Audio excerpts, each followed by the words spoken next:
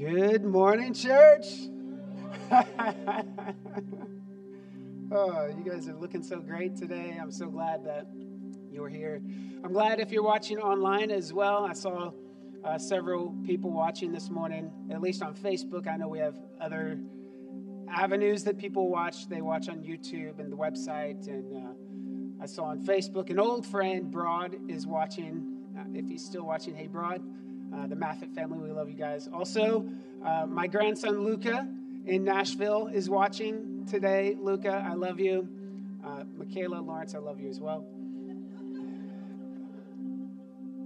My goal every Sunday is to preach a sermon that Luca will stay awake in. So we'll see. I'll find out after service if I put him to sleep or not. I love, Chad, what you were saying about Hannah and giving the one child, getting the 5. And I was thinking, well, I gave 5 kids to the Lord, but I don't want 25 kids back. Keep them, Lord. Just keep them. But speaking of kids, maybe, I don't even know if I want 25 grandkids. That would be okay. That would be okay, because then all of my kids get to experience what it's like to have 5 kids. So that will be great.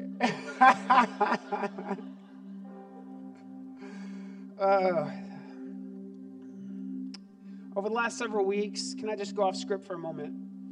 Over the last several weeks, I've been talking to our team on Wednesday staff meetings, and what I feel like the Lord is, I want to say birthing, but I can't say birthing because we started the church like this, and it's always been a value, but it's just been a new concern recently, in my heart at least, and that is our eKids ministry.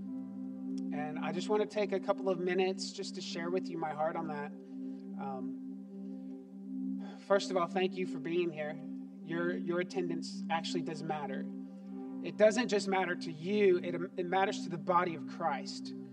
I don't want to minimize anyone that's watching online. We have people watching further than they could drive this morning. We have people that are working and watching while they're working. We have people that are sick and watching. There's always a reason. That's why we provide this wonderful ministry, the TV ministry, to capture the hearts of people that can't make it in the room. But online church is never a substitute for in-person community. And I want to thank you for being here this morning because we need you here.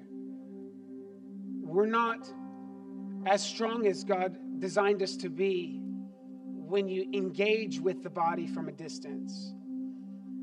And that comes in several forms, right? It comes in showing up on time for worship, to be in community as we worship a God after our team is rehearsed Thursday for hours and hours and hours, and then they show up early Sunday morning at 8 a.m. to practice for hours and hours before we get here. So the moment that you walk in, we're just ready together to be on the same page, right? You showing up on time to worship, to lift up your hands and lift up your voice is an act of being the body of Christ. And when your voice, I don't care how bad you sing, when your voice isn't here, we miss it. And the worse you sing, the more we miss it.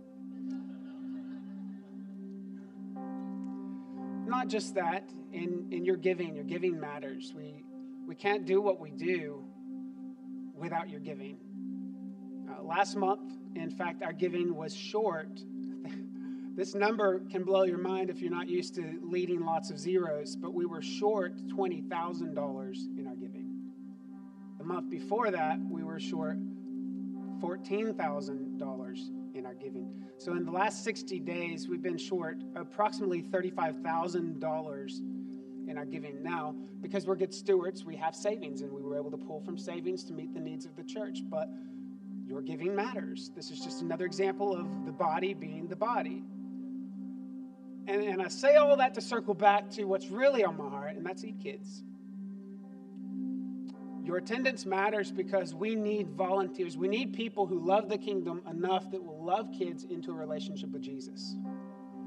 When we started this church, Carrie and I were coming from a church in College Station and still connected with them today. We left well.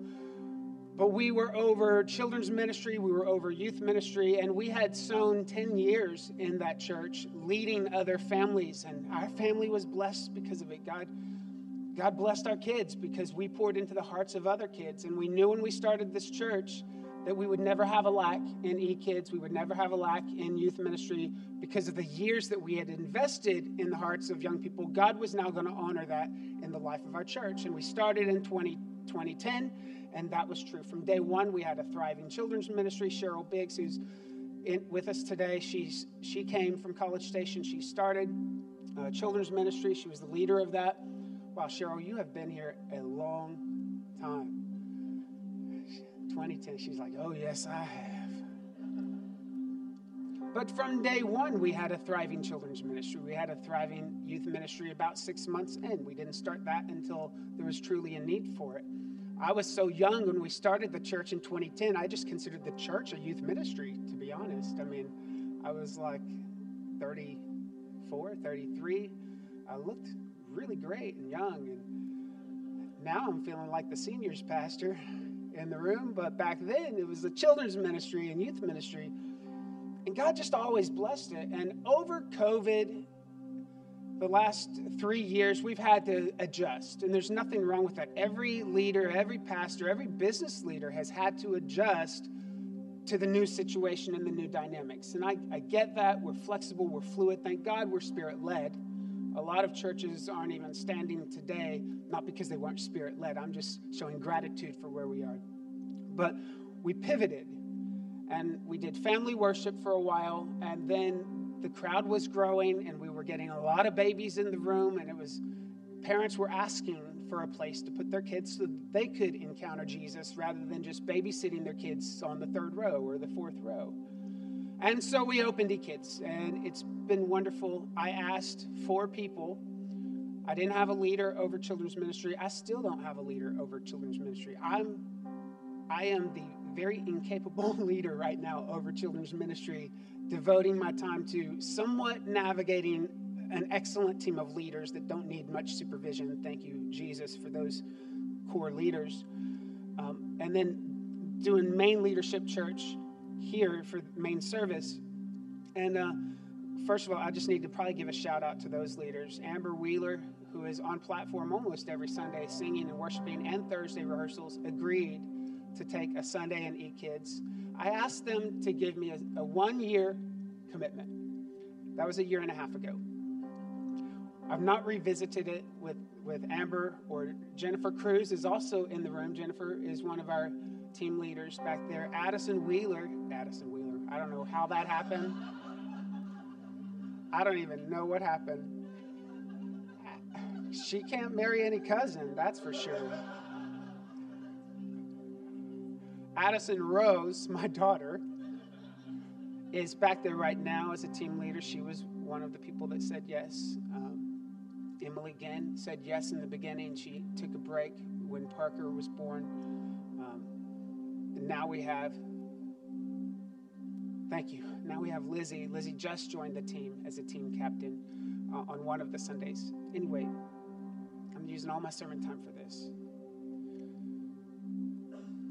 People won't come to this church and stay without a thriving children's ministry. Hear me. The worship can be amazing. The tech team can be phenomenal. The preaching can be stellar. And all of those things those are all wonderful. But if you don't have a solid children's ministry, families won't stay.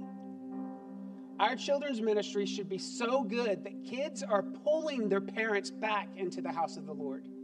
That's how it should work. And here's the beauty of being in children's ministry. Last week we got to hear Buki preach. Man, she was phenomenal. And she's in e-kids every single Sunday. The beauty of e-kids and that age is, in main service, Charlie, I can preach a great message and I can give an invitation for people to accept Jesus. And maybe 5% of the lost will raise their hand and say yes. Maybe. In a room like this. But in e-kids, you give an invitation for the kids to accept Jesus, 100% of it's like you're not pole fishing, you are net fishing. You're throwing a net out into the water and you are harvesting tons of fish, so many fish that it's like breaking the boat, because 100% of the kids will say yes to Jesus. Even the kids that get saved every week will say yes again to Jesus because their hearts are so open to the gospel and open. We intrinsically are born with a knowing that there is a God who knows us, a God who loves us, and a God who is calling us to himself. This is the value of children's ministry. It's not babysitting. It's capturing the hearts of kids while the percentage of yeses are in the 90s, not the 5. If we can capture the hearts of children before they ever go through middle school, how much better will their life be? So that's my intro for eKids. We want to increase our volunteer team. If you love children, if you love being goofy and dumb and stupid, eKids is the place for you. No offense, Amber. That is the place where you just get to be a kid, and you get to be zany, and you get to be big. So if you would like to serve in eKids, please see me out front. I'm currently the leader. I'm looking for a new children's director, though. If you know anyone, or if you might be interested, I'm taking applications and payments. We'll get you somewhere. So let me know. We're going to build this team together. Can I get a good amen? Amen. All right. So let's get to the sermon. 2 weeks ago, I was giving you 7 decisions to put your family center stage. And I gave you the first 3, and then last week, Buki spoke an incredible, timely word. This week, I'm going to come back and I'm going to give you the remaining 4. Just as a reminder, 2 weeks ago, the first 3 that I told you, and you can write this down anywhere in your notes or on your phone. Number 1 was change your mindset. Number 2 was change your environment. And number 3 was talk about your emotions. These are things we need to do to put our family first and to be famous at home. Today, we're going to tackle real quickly the final 4 decisions that you can make as a family. Will you please stand with me in honor of reading God's word today?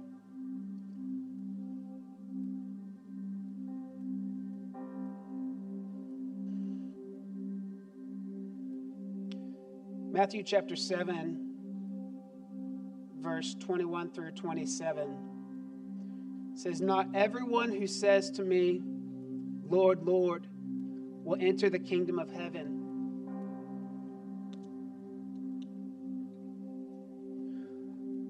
but the one who does the will of my Father who is in heaven. On that day, many will say to me, 'Lord, Lord, did we not prophesy in your name and cast out demons in your name and do many mighty works in your name?' And then will I declare to them, 'I never knew you. Depart from me, you workers of lawlessness.' Everyone then who hears these words of mine and does them will be like a wise man who built his house on the rock. And the rain fell and the floods came, and the winds blew and beat on that house, but it did not fall because it had been founded on the rock. And everyone who hears these words of mine and does not do them will be like a foolish man who built his house on the sand. And the rain fell, and the floods came, and the winds blew and beat against that house, and it fell. And great was the fall of it." Then I want to jump to Psalm chapter 127, verse 1. One of my favorite scriptures says, "Unless the Lord builds the house, those who labor build it labor in vain. Unless the Lord watches over the city, the watchman stays awake in vain." Father, I come before you today. I thank you for our time together. I ask that you would just stir our hearts. Let us hear your word. Let us hear from heaven today. God, I thank you that you can divide this word into a million different ways to speak directly to our point of need. In Jesus' name, I pray. Let the church say, amen. Turn to your neighbor, turn to 3 or 4 people and say, "Let the Lord build it," and then you may be seated.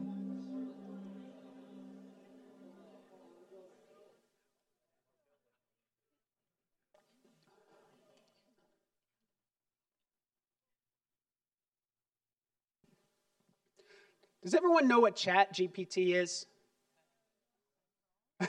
Yes. Who does not know what Chat GPT? Oh, a good number of you. Okay, let me fill you in because it's basically going to take your job. It is artificial intelligence, and AI is obviously on the rise. I think it's one of the greatest threats to civilized society, or free society at least. I'm with Elon Musk on that issue.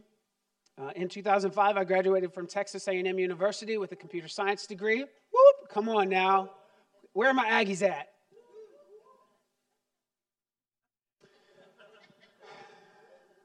Do we have any Longhorns in the room? Oh my, Jesus loves you anyway.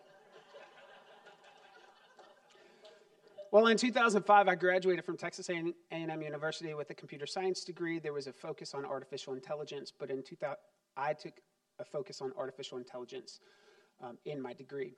But in 2005, it is nothing like what it is today in 2023. Back in 2005, we were creating prototypes of what AI potentially could do. And it was some really bizarre out there things, and I remember thinking, this will never happen. This stuff will never happen. And it has happened. The things we did in 2005 has already happened. We've far surpassed it. AI is on the rise. I was at the bookstore looking for a book this week, and I came across a book that said, Your Wit is My Command, Building Artificial Intelligence with a Sense of Humor. And I took a picture of that book, and I sent it to Pedro. And I said, Pedro, we have nothing left to offer this world. If AI takes over a sense of humor, we're done.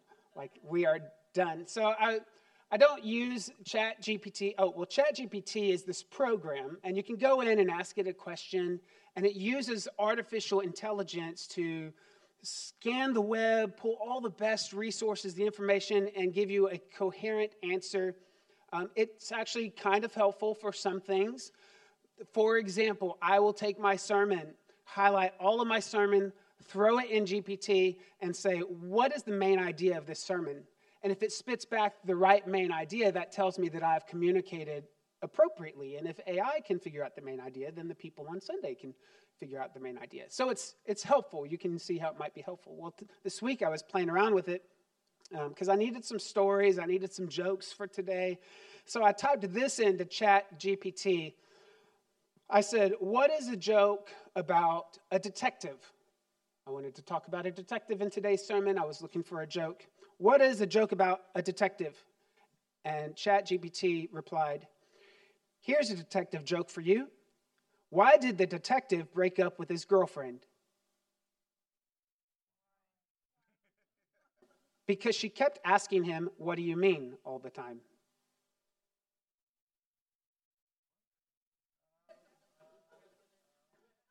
I didn't either, so I asked another question.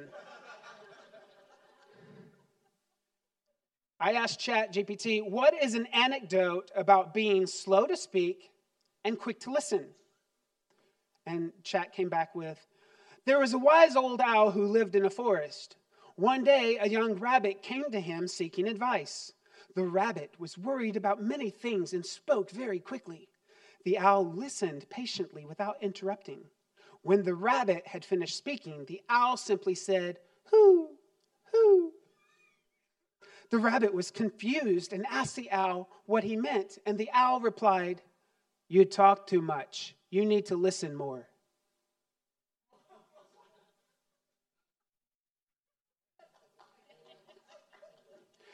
So then I asked ChatGPT, what's a funny joke about, I figured the anecdote isn't working. What's a funny joke about being slow to speak and quick to listen? And it kicked back this. Why did the man decide to become a mime? He wanted to practice being slow to speak and quick to listen.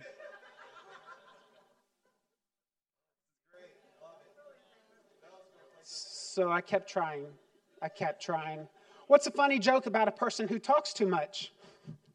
And it came back with, why did the talking clock get a job? Because it had 60 seconds of conversation. So you're feeling my frustration. I typed back to ChatGPT. By this point, I'm kind of upset, and I said, "You aren't very smart." And I hit enter. And ChatGPT says, "As an AI language model, I don't have the capacity to feel emotions, including hurt or insult."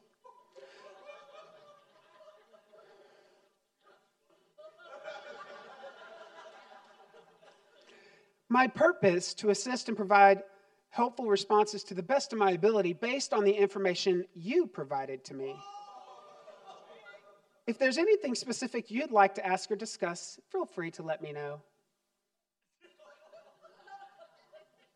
I was in an argument with a computer system. I had to check myself.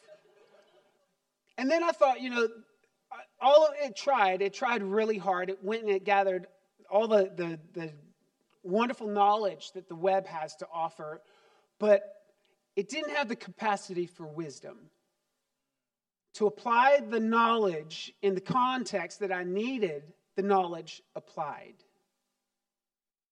And as it is with building healthy families, you can have all the knowledge in the world accessible by ChatGPT. How to get the kids to sleep, how to get them to stop swearing, how to get them to do the dishes, how to get them to put away the dishes after the dishes are done. You can type all of that in, and the knowledge is great, but if we don't have the wisdom to deploy the knowledge, our families are going to be the same after we have the knowledge. So being famous at home is not just about you coming here today and getting more knowledge than you know what to do with. It is about encountering a risen God who is giving you the grace to be the parent, you the grace to be the child, you the grace to be the husband, the wife, the person living right now in singleness. Like, we trust that with the knowledge we're gathering, the Spirit of God, the anointing of God is coming on the knowledge, riding on the knowledge so that we can use it with wisdom.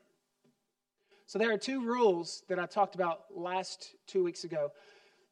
And those two rules still apply today. The first is your spouse, your child, your parent, anyone in your home, anyone you consider family, they are not your opponent. We agreed to that 2 weeks ago. I'm not going to describe that again, but can you just trust me? They're not your opponent. Yeah? The second rule is this message is not for someone that you know. This message is for you. Too often when we listen to relationship stuff, we're always applying it to everyone else around us and how they interact with us and how they treat us and what they say and what they do. The Word of God is not about you listening so you can remind someone else to be better. The Word of God is available to us so that you can be washed in the Word yourself. Some of us stink to high heaven because we're so busy giving everybody else a bath. This message is not for anyone else but me. Look at your neighbor and say, this is just about me today. All right, let's get to our points, our 4 points. And I want to go ahead and give you a heads up that at the end of my sermon, I'm going to power through these points as quickly as I reasonably can. And at the end of this sermon, we're going to invite the worship team up to sing, and we're going to invite our prayer team up, and we're going to agree with you for your family, for your parenting, for your relationships, for whatever it is that you have. So as I'm preaching, I want you to think, this message is for me. God is wanting to stir something in me. How can I partner with it and go up to the front for prayer after service? All right? So be watching for it. Holy Spirit's going to talk to you. Point number 4. We did the first 3 2 weeks ago. Decision 4 to put your family center stage is listen to your spouse's heart. Listen to your spouse's heart. That's if you have a spouse. If you don't have a spouse, listen to the hearts of the people in the home.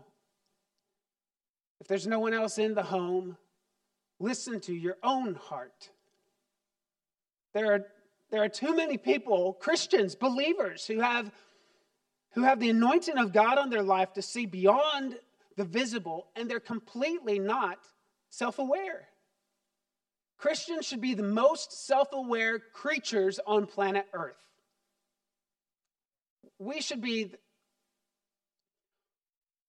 able to be alone, sit alone in a home, and not constantly feel like we have to reach out to someone else because we can't sit with what's going on in our own world, in our inner world, in our heart, in our mind, in our emotions, and in our will. Listen to the hearts of the people in your home. The last decision 3, we talk about your emotions. In some families, in some homes, emotions are off limits. It's all about the tasks, the schedule, the accomplishments, just checking off the to-do list. But if you want a healthy home, if you want to be famous at home, you have to be willing to talk about emotions. That was decision 3. But in decision 4, there's no sense in talking about emotions if no one's listening. There has to be a listening ear in a home for the emotions to land on. Be a listener. Be a listener. Study the hearts in your home. Learn the right questions to ask people. I've provided a few for you. A simple question is, what's on your heart today? How are you feeling today? What was the highlight of your day? How did you feel about that? How did this person, project, or meeting make you feel? Think of the feeling words. When you're trying to listen to other people, ask them feeling questions. It's much easier to ask, hey, how did the meeting go? Because then we just want a quick wrap up on how it went. Was it successful? But forget how it went. Ask, how did it make you feel?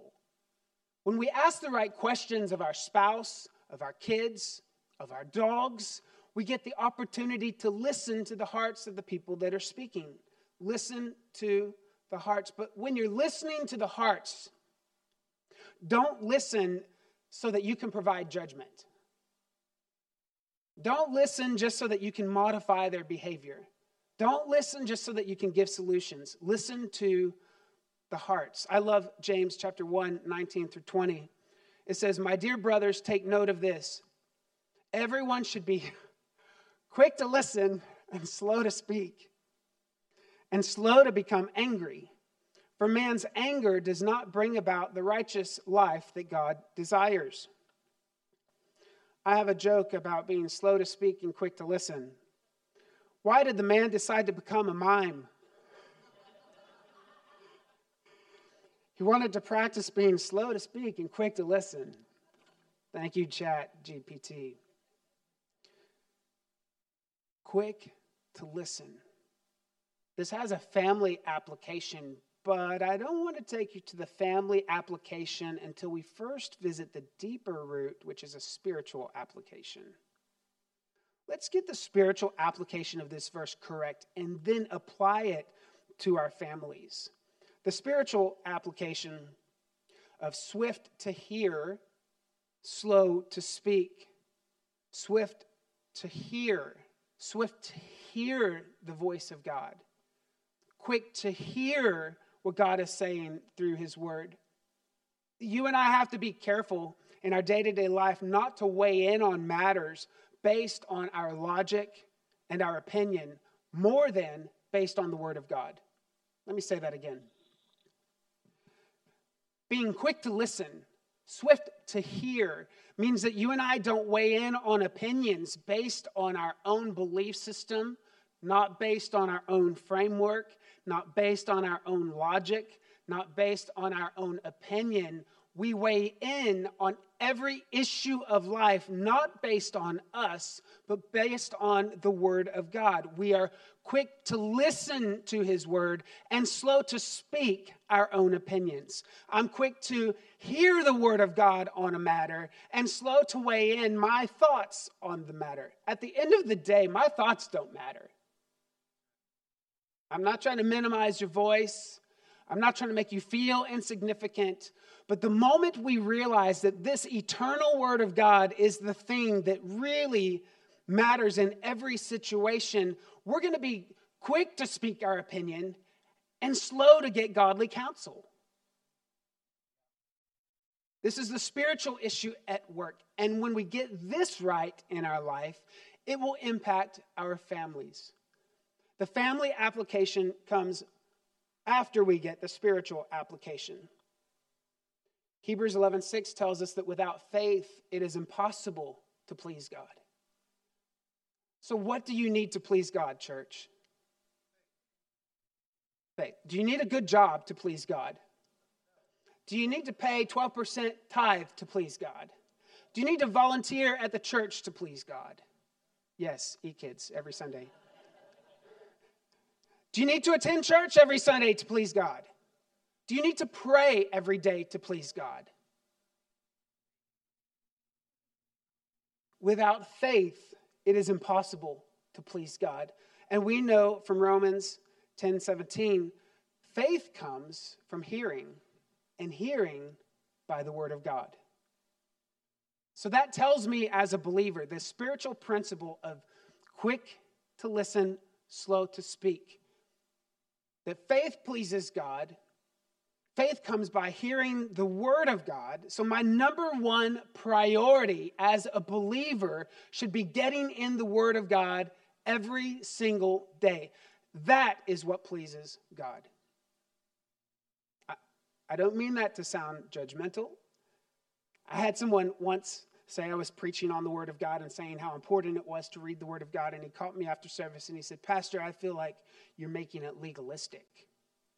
Reading God's word shouldn't be legalistic. It shouldn't be a duty. It should be something I want to do. And when I want to do it, I do." I didn't say this then, and I probably wouldn't if you asked me the question again today, but I wanted to go back in time and say, is that how you treat your spouse? Do you sleep in your marriage bed only when you feel like it? Do you show up for dinner when you want to because you don't want to make family time legalistic? Do you get your spouse a birthday gift only if you just really want to because, come on, we don't want to get into a routine and a rut? Why is it that we treat God with so much liberality, yet we act like any kind of consistent behavior in the gospel is legalism, when the truth is you were set free to be able to engage with the creator of the universe every single day? It's not legalistic to read God's word, and I get some of it's really hard to understand. If you're depressed, I wouldn't recommend Lamentations. If you're just getting your feet wet in the Bible, I wouldn't recommend Leviticus. There are areas to jump in at the pool. You know what I mean? There's a shallow end of the pool. If you're new to reading the Word of God, I recommend the book of John.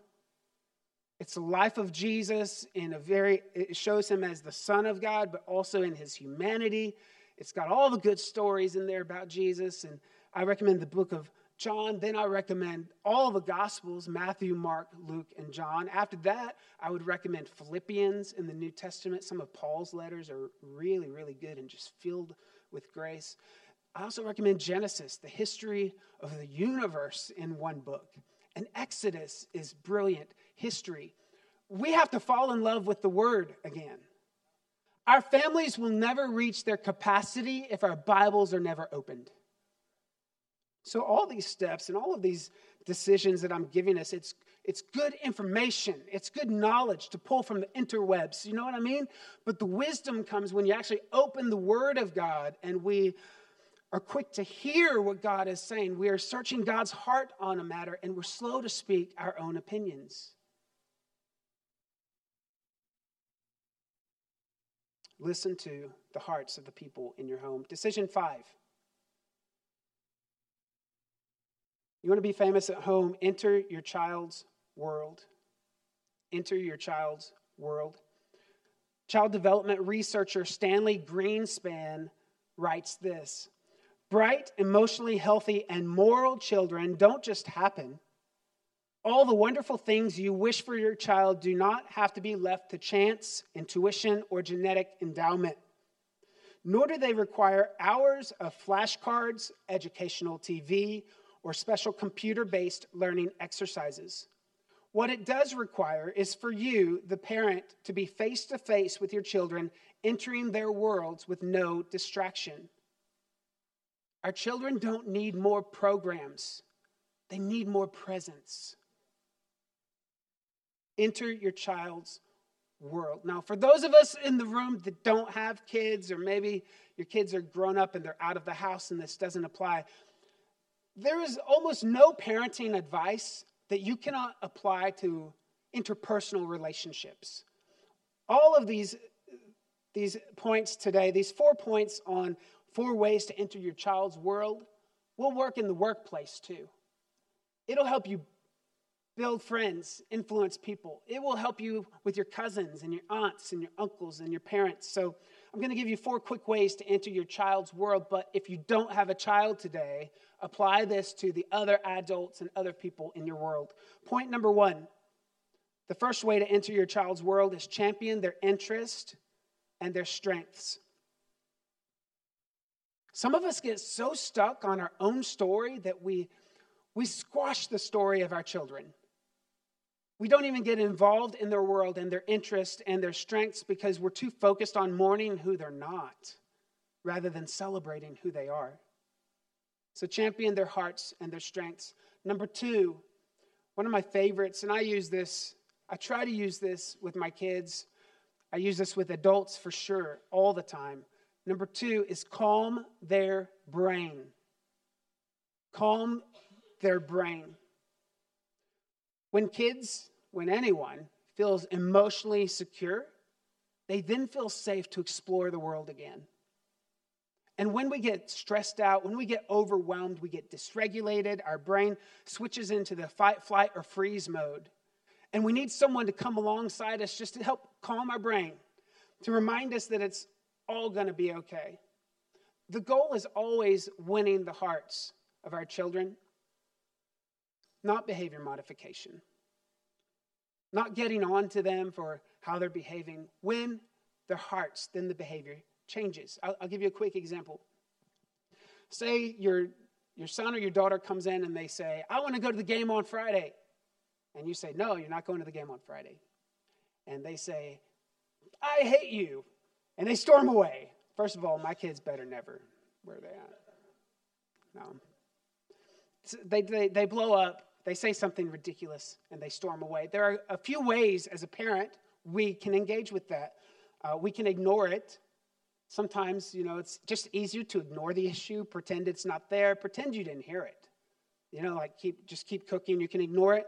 You can dismiss it and say, oh, don't be mad, and just go on about your day. You can minimize it, minimize their frustration by saying, it's just a football game, who cares? Or you can punish them. That's always an easy solution. Punish, what did you say? I've done this a few times. Not proud moments. Get back here. Say it to my face. Say it again. Here's my classic. You better not say that in this home. We don't talk like that in this home. Do you understand me? So you can punish the child by their behavior. Just beat it out of them. Not literally. Wow, poor choice of words. But you know what I mean? Just make them feel awful. They feel awful, make them feel awfuler by punishing them. But the goal, remember, is to win their hearts. So maybe you could just lead with grace in that moment when you're trying to calm their brain. Call them over and say, hey, what is it about the game that matters so much to you? Understand what's driving that behavior in them. But that doesn't mean, when I talk about leading with grace, that doesn't mean that we don't provide discipline and boundaries in the home. That leads me to number 3. Coach their challenges. If you want to lean into your kids' world, coach their challenges. I love this definition of discipline. I'd never really thought of it this way, but it makes so much sense. Discipline is the continual everyday process of helping a child learn self-discipline. Isn't that beautiful? Discipline is me pouring into the child so that one day I can pass the baton of discipline, and then they can self-manage and self-disciple themselves. I get that that's redundant. But that's the goal. The goal of discipline isn't just to make you do what I want while you're in my home. It's so that when you're out of my home, you can do what the will of the Father is. My discipline should lead my child into a discovery of self-discipline. Coach their challenges. Coach their challenges. And then number 4, leaning into your child's world is right your wrongs. Learn to apologize. Learn to say you're sorry. We went through a season as a society for many generations where if you're an adult, you're right. If you're a kid, you're automatically wrong. And that's just not reality. I did teach my kids that if an adult tells you to do something at school, on the basketball court, even if you don't like what they're saying, even if they treat you wrong, you're to honor them because God will honor you for honoring the people in positions of authority in your life. I taught my kids that all the time, but that doesn't mean that adults are always right.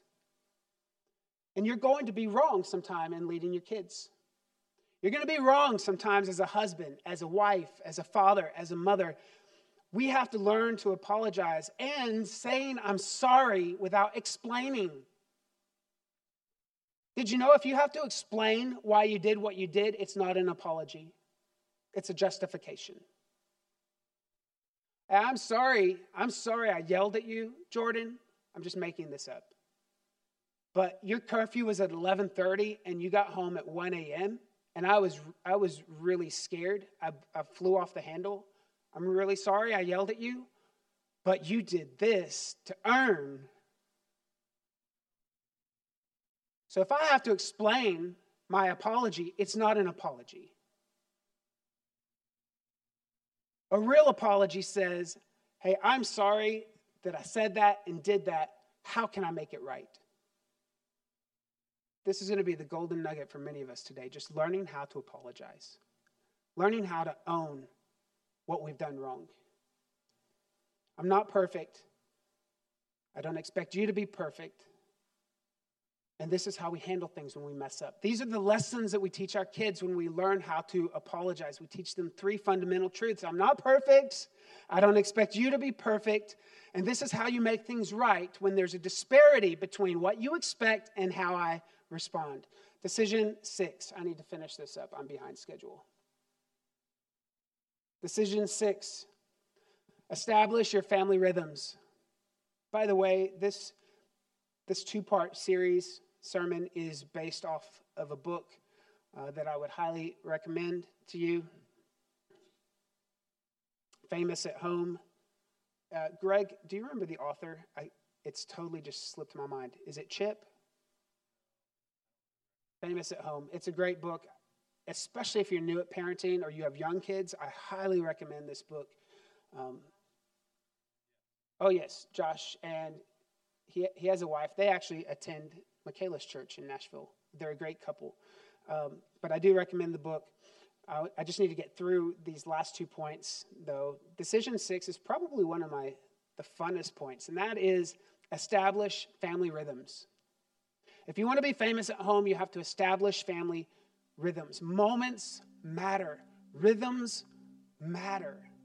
The ebb and flow of family life matters. There are seasons where as a family we're super busy, where we just kind of miss each other and we don't connect and we have to be more intentional with connecting. And then there are seasons where there's not a lot of obligation externally and we just get to hang out and watch Netflix and make popcorn and just do family things. But we understand that rhythms matter. We have to be intentional with setting rhythms. Now, where does the origin of rhythms come from? In Genesis, God created and established rhythms. Genesis 1:5 says, God called the light day, and the darkness he called night. And there was evening, and there was morning, the first day.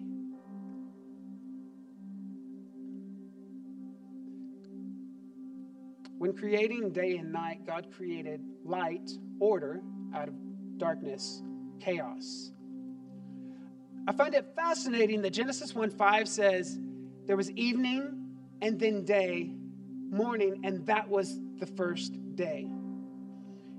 This is why Jewish observance of the Sabbath and various other holidays, they don't begin at sunrise, they begin at sunset, right? So a new day, if we were observing the Hebrew way, the old Bible way, a new day would begin tonight at about sunset time, which would be 7 o'clock, 6:30, 8 o'clock. I don't know what sunset is right now. But when the sun goes down, the new day begins. That's kind of cool. I know it sounds a little confusing, like we're used to just running throughout the day and then crashing at night and then watching TV and having a meal. But what if we did a mind shift, shifted our mindset, and we started to look at our day as beginning in the evenings? I mean, consider for a moment how your life might just change if you consider the new day starting when the sun goes down. How would your life change if your day started in the evening rather than in the morning? Imagine it starting at sunset with the most remarkable meal of the day and the family and friends at the table. The sun has gone down, the candles are lit, the LED light bulbs are on, and you're having a great meal together. And after the nourishing dinner with those you love, we go to bed for an 8-hour sleep. And then as you wake up, you finish your day at 8 a.m. or 7 a.m., stepping out of the home into the world, onto your stage that God is sending you to do whatever it is that God has called you to do. And you finish your day by 6 p.m. It sounds lovely, right? Because God created the day so that you could live from rest, not live for it. You see, our day begins with rest. Our rhythm should begin with acknowledging that we need rest in our life. Our families need rest. Our marriages need rest. Our parenting needs rest. And once we establish cycles and rhythms of rest and Sabbath, then we get to step out onto the stage. We get to live from a place of being rested rather than running the race, hoping we finally get rest at the end of the day. Decision 7. If you want to be famous at home, set values. Set values. Intentionally get with the members of your home. If you're single, this is even easier because you don't have to argue with anyone about any value system that exists under the roof. It's just you. So there's no reason to not have a value system. I remember when our kids were young, Micah and Michaela in College Station, we had 5 core values as a family. And there's been one value, and they shift over time. Your values change over time. It can be something different based on the season of life that you're in. But there's one core value that we have always held as a family, no matter what season has come and go. And that value is growth. We even have a saying. It's become a motto in our home: do it afraid. You're scared to do something, do it afraid. If you're on Carrie's team, you know that you should not say you're scared to pray. She will make you pray. And she'll smile and say, do it afraid. Right? Because that is a motto of our home, because we value growth. The Rose family values growth, right, Jordan? We say yes to every opportunity that comes our way. If it's within our capacity, if we see a need and it's within our capacity to meet the need, the answer is always yes. The answer is not, I'll pray about it. When you see a need in eKids and it's within my capacity to meet the need, I don't need to pray about it. The answer is always yes. If there is a need that I see and God has given me the resource to meet the need, the answer is always yes. Are you catching this? The answer is always yes. If you see a need, there's a reason God's put it before your face, before your eyes. He's positioned you in this moment to meet the need. The answer is always yes. And it was that motto and that decision that got us 3 additional kids in our home. We were driving in the car. Carrie's mom had Jordan, Addison, and Tristan in foster care. We knew that they had just come up for adoption. We actually didn't know them very well. They turned out okay. They are awesome. They really are awesome. Amazing kids. Carrie is the one always bringing home stray animals, cats, dogs, baby squirrels, bats. She will, if there's anything that needs attention, she will bring it home. That's just her. That's not me. I want to be the gatekeeper. I want to guard my home. I'm cautious who comes in there, what we bring in, what I have to support, and what I'm responsible for. And we're driving home talking about these kids, and Carrie said, well, we should pray about it. And the week before, I had just given my team at church a lecture. I sent out a very nice, courteous, but curt email. And I was letting my children's ministry team know because I was getting really tired of this "it's not my job" mentality. And so I sent out an email and I said, I thought it was brilliant. If you see a need and it's within your capacity to meet the need, the answer is always yes. And I'm teaching them, my team, that. And as we're driving home from Austin and I hear that these kids need adoption and my wife says, we need to pray about it, I sit there and I think, God, what is happening right now?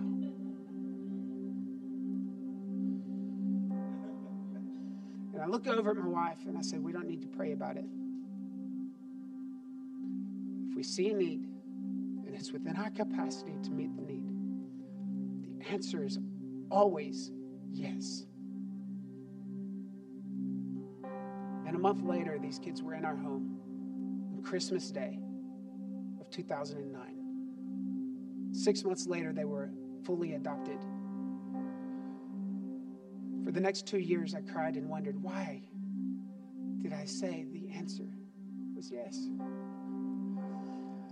And I don't always encourage people to adopt 3 at once. But for me in that time, there was just this moment that God stepped into. I saw a need. It was within my capacity to meet it, and I knew that the answer was yes. It all began with a value system built on growth. Values will transform your family. Will you stand with me? I'm going to ask our worship team to come. I hope that as I've been speaking, you remember the fact that building your family is not on you. Psalm 127:1 reminds us that unless the Lord builds the house, those who build it labor in vain. I'm giving you an opportunity this morning to partner with what God wants to do in your leadership, in your home. I believe in the impossible. I believe that no matter where your marriage is, your parenting, your kids, even those of us who have kids out of state, out of the country, around the world, when we agree together in prayer, God can release angels on their behalf. So we're going to ask our prayer team to come forward.